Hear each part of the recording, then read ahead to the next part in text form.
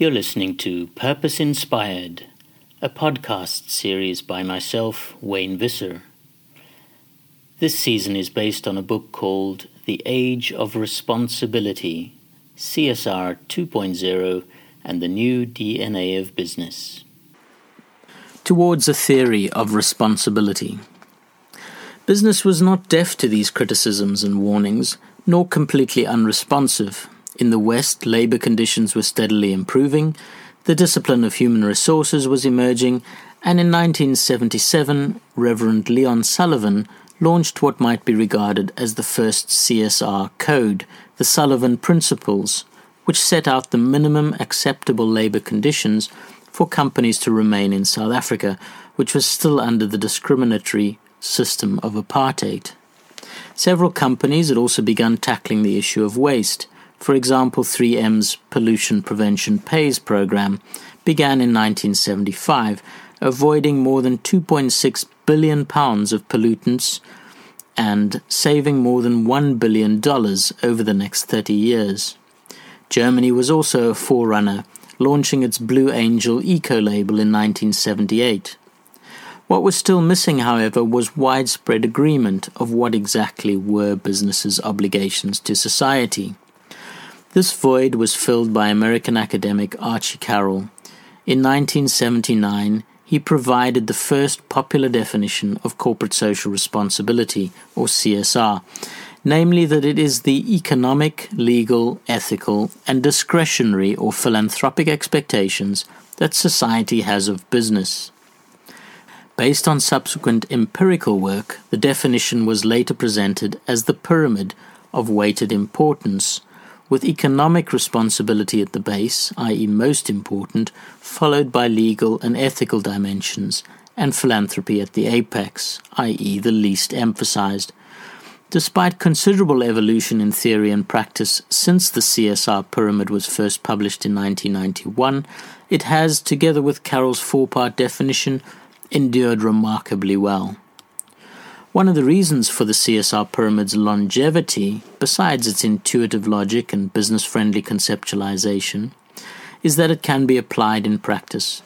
For example, Unilever did 2 studies to investigate its economic impacts in Indonesia and South Africa. What they found was that in Indonesia, while they employed around 7,000 people directly, they also created over 293,000 jobs indirectly through the supply chain. In South Africa, the ratio of direct to indirect jobs was 1 in 22. That in itself is a remarkable economic contribution, but it represents only one of numerous economic multipliers, as identified by the International Business Leaders Forum, the IBLF. According to the IBLF, in addition to creating jobs, companies generate investment, produce safe products and services, pay taxes, invest in human capital, establish local business linkages, spread international business standards, support safe technology and technology transfer, and build physical and institutional infrastructure. Recognizing this greater set of economic impacts and contributions, beyond simply generating returns for shareholders, many companies are now including economic value-added statements in their annual reports. The legal dimension of Carroll's CSR pyramid is more controversial since many regard social responsibility as a purely voluntary activity. Pragmatically speaking, however, many governments are weak, failing, or corrupt, and without the capacity to effectively police or enforce implementation of their legislation. Hence, voluntary legal compliance becomes genuine social responsibility. Legal responsibility also raises issues like tax avoidance, negative political lobbying, and bribery and corruption, all of which should be acknowledged and addressed by responsible companies. The voluntary versus mandatory debate. Of course, legal issues vary by region and by country. I can still remember a safety, health and environmental governance audit on a chemical company that I did when I was Director of Sustainability Services at KPMG. We visited facilities in 5 countries, South Africa, Germany, Netherlands, Italy and the US. And one of the things we asked was for their records of legal non-compliance, including fines and penalties. This was a relatively trivial matter in all countries, but one, the United States. First, they had not got just a few, but thousands of non-compliances, which probably said more about the country's onerous legal requirements than the company's negligence. For instance, when we asked to see their air pollution permit documentation, they pointed to an entire bookshelf of lever arch files. Second, they didn't know what liability these non-compliances represented because they were in constant negotiation with the government, applying the federal sentencing guideline principles over exactly what settlement these would be. On the question of legal responsibilities, I am often asked at talks I give whether CSR should be legislated. My answer is always the same: that depends what you mean. If you mean should the government require companies to spend a certain percentage of their profits on CSR-related activities, as is being proposed in India, the answer is no. After all, that is just another kind of tax. What we need is for governments to have effective regulation and enforcement of the issues that CSR is trying to tackle: pollution, labor conditions, environmental degradation, human rights, corruption, and so on. Take transparency, for example. According to a 2010 research study across 30 countries by UNEP, KPMG, the Global Reporting Initiative, and Stellenbosch Business School, there are already 142 country standards or laws with some sustainability reporting requirements or guidance, of which 65% are mandatory. Moving up a level on Carroll's CSR pyramid, the issue of ethical responsibility could be the subject of an entire book itself. With ancient roots in philosophy, business ethics has exploded as an area of study and practice, especially since it became strongly linked to the corporate governance movement of the 1990s. The financial scandals of Enron and WorldCom in 2001, and many others since, like Parmalat and Lehman Brothers, have only served to concentrate the spotlight on business ethics, especially in America. We have seen the recruitment of armies of ethics officers, the drafting of endless codes of conduct, and the widespread introduction of management tools like whistleblowing. Many seem to forget the fact that many similar ethics policies and procedures already existed in the companies that so spectacularly imploded. This should serve as a warning about the limitations of the cult of management when it comes to responsibility. The final element of Carroll's CSR pyramid, the philanthropic responsibilities, has already been dealt with at length in the Age of Philanthropy chapter. I will just add here that it is to his credit that Carroll represents philanthropy as the least significant part of CSR. This serves as a useful reminder to many, especially in developing countries, who still equate CSR with philanthropy. Not that Carroll's pyramid is inscrutable. In fact, I have written and published several critiques of the model, to which I shall return in later chapters. For now, however, we must give it its due place in the evolution of the age of management. Challenging shareholder supremacy. In 1984, another American academic, Ed Freeman, introduced a conceptual framework which has become central to all discussions of responsibility, namely stakeholder theory. According to the theory, business can be understood as a set of relationships among groups which have a stake in the activities of that business. In other words, stakeholders. Stakeholders are those individuals or groups that can affect or can be affected by the achievement of the firm's core purpose. Implicitly, the stakeholder concept was and remains a challenge to the increasingly dominant shareholder interests argument as the primary measure of effective management. Stakeholder theory has had an immensely hubristic effect, not only generating lively academic debate, but also achieving widespread application in business as stakeholder management. Much of the early work was done around creating stakeholder maps, which plotted a company's relationship to all its interested and affected parties. However, it quickly became evident that such a broad scoping exercise inevitably results in everybody being included as a stakeholder, which is not very useful.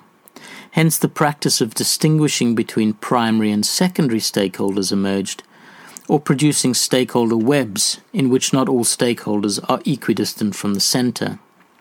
One of the most useful academic contributions to this evolving practice was Mitchell, Agel, and Wood's 1997 proposition that stakeholders could be ranked in 3 dimensions: power, legitimacy, and urgency. Of course, relations with stakeholders are not always consensual. I remember asking one CEO in America to tell me about his stakeholder relationships. He asked what I meant, so I said, NGOs, civil society organizations, and the like. "They are not stakeholders," he growled. "They are the enemy." Hard to believe, but I'm not kidding. One useful matrix that I came across classifies stakeholders on 2 axes: supportive or non-supportive, and active or inactive. Hence, supportive active stakeholders are advocates, non-supportive inactive stakeholders are apathetic, supportive non-active are dormant, and non-supportive active are adversarial. By implication, engagement approaches should vary depending on the type of stakeholder. 10 years after its introduction by Freeman, the concept of stakeholder engagement was enshrined for the first time as a fundamental element of good management when it was included in the King Code of Corporate Governance in South Africa. First adopted in 1994, and following the UK's Cadbury Code in 1992, the King Code led the way by incorporating CSR into the heart of good governance. Today, stakeholder theory continues to be refined and expanded, with countries like Malaysia even considering changing their corporate law to give more prominence to stakeholders. Indeed, I often think that until we get this right, until stakeholders are given their legal, rightful, and equal place at the negotiating table of business, all efforts at responsible business amount to little more than window dressing. The quest to civilize cannibals.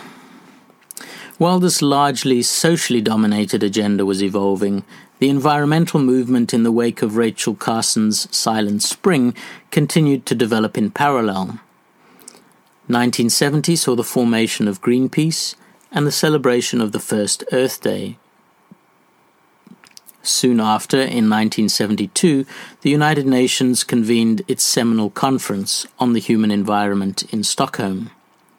Then a series of industrial disasters shook the world: a chemical explosion near Seveso in Italy in 1976, the Union Carbide gas leak in Bhopal in India in 1984, the Chernobyl nuclear accident in Ukraine in 1986, and the Sandoz chemical spill into the Rhine River in Basel, Switzerland, in the same year. All of these with devastating human and ecological impacts.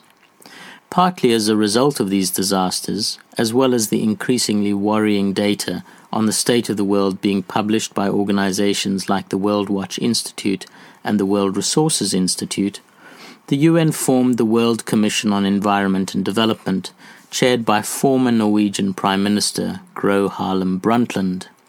In 1987, the Commission released its report, entitled Our Common Future, which included the now famous definition of sustainable development. Development that meets the needs of the current generation without compromising the ability of future generations to meet their needs.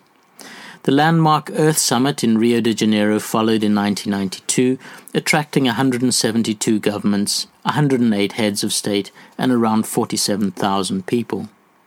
At last, business had a concept that they could wrap their emergent responsibility practices around. In preparation for the Earth Summit, Stephen Schmidheiny, together with the newly formed Business Council for Sustainable Development, produced a set of 50 case studies and published them in a book called Changing Course. The BCSD, through the International Chamber of Commerce, also launched the Business Charter for Sustainable Development. This opened the floodgates for a new era of codes, standards, and guidelines.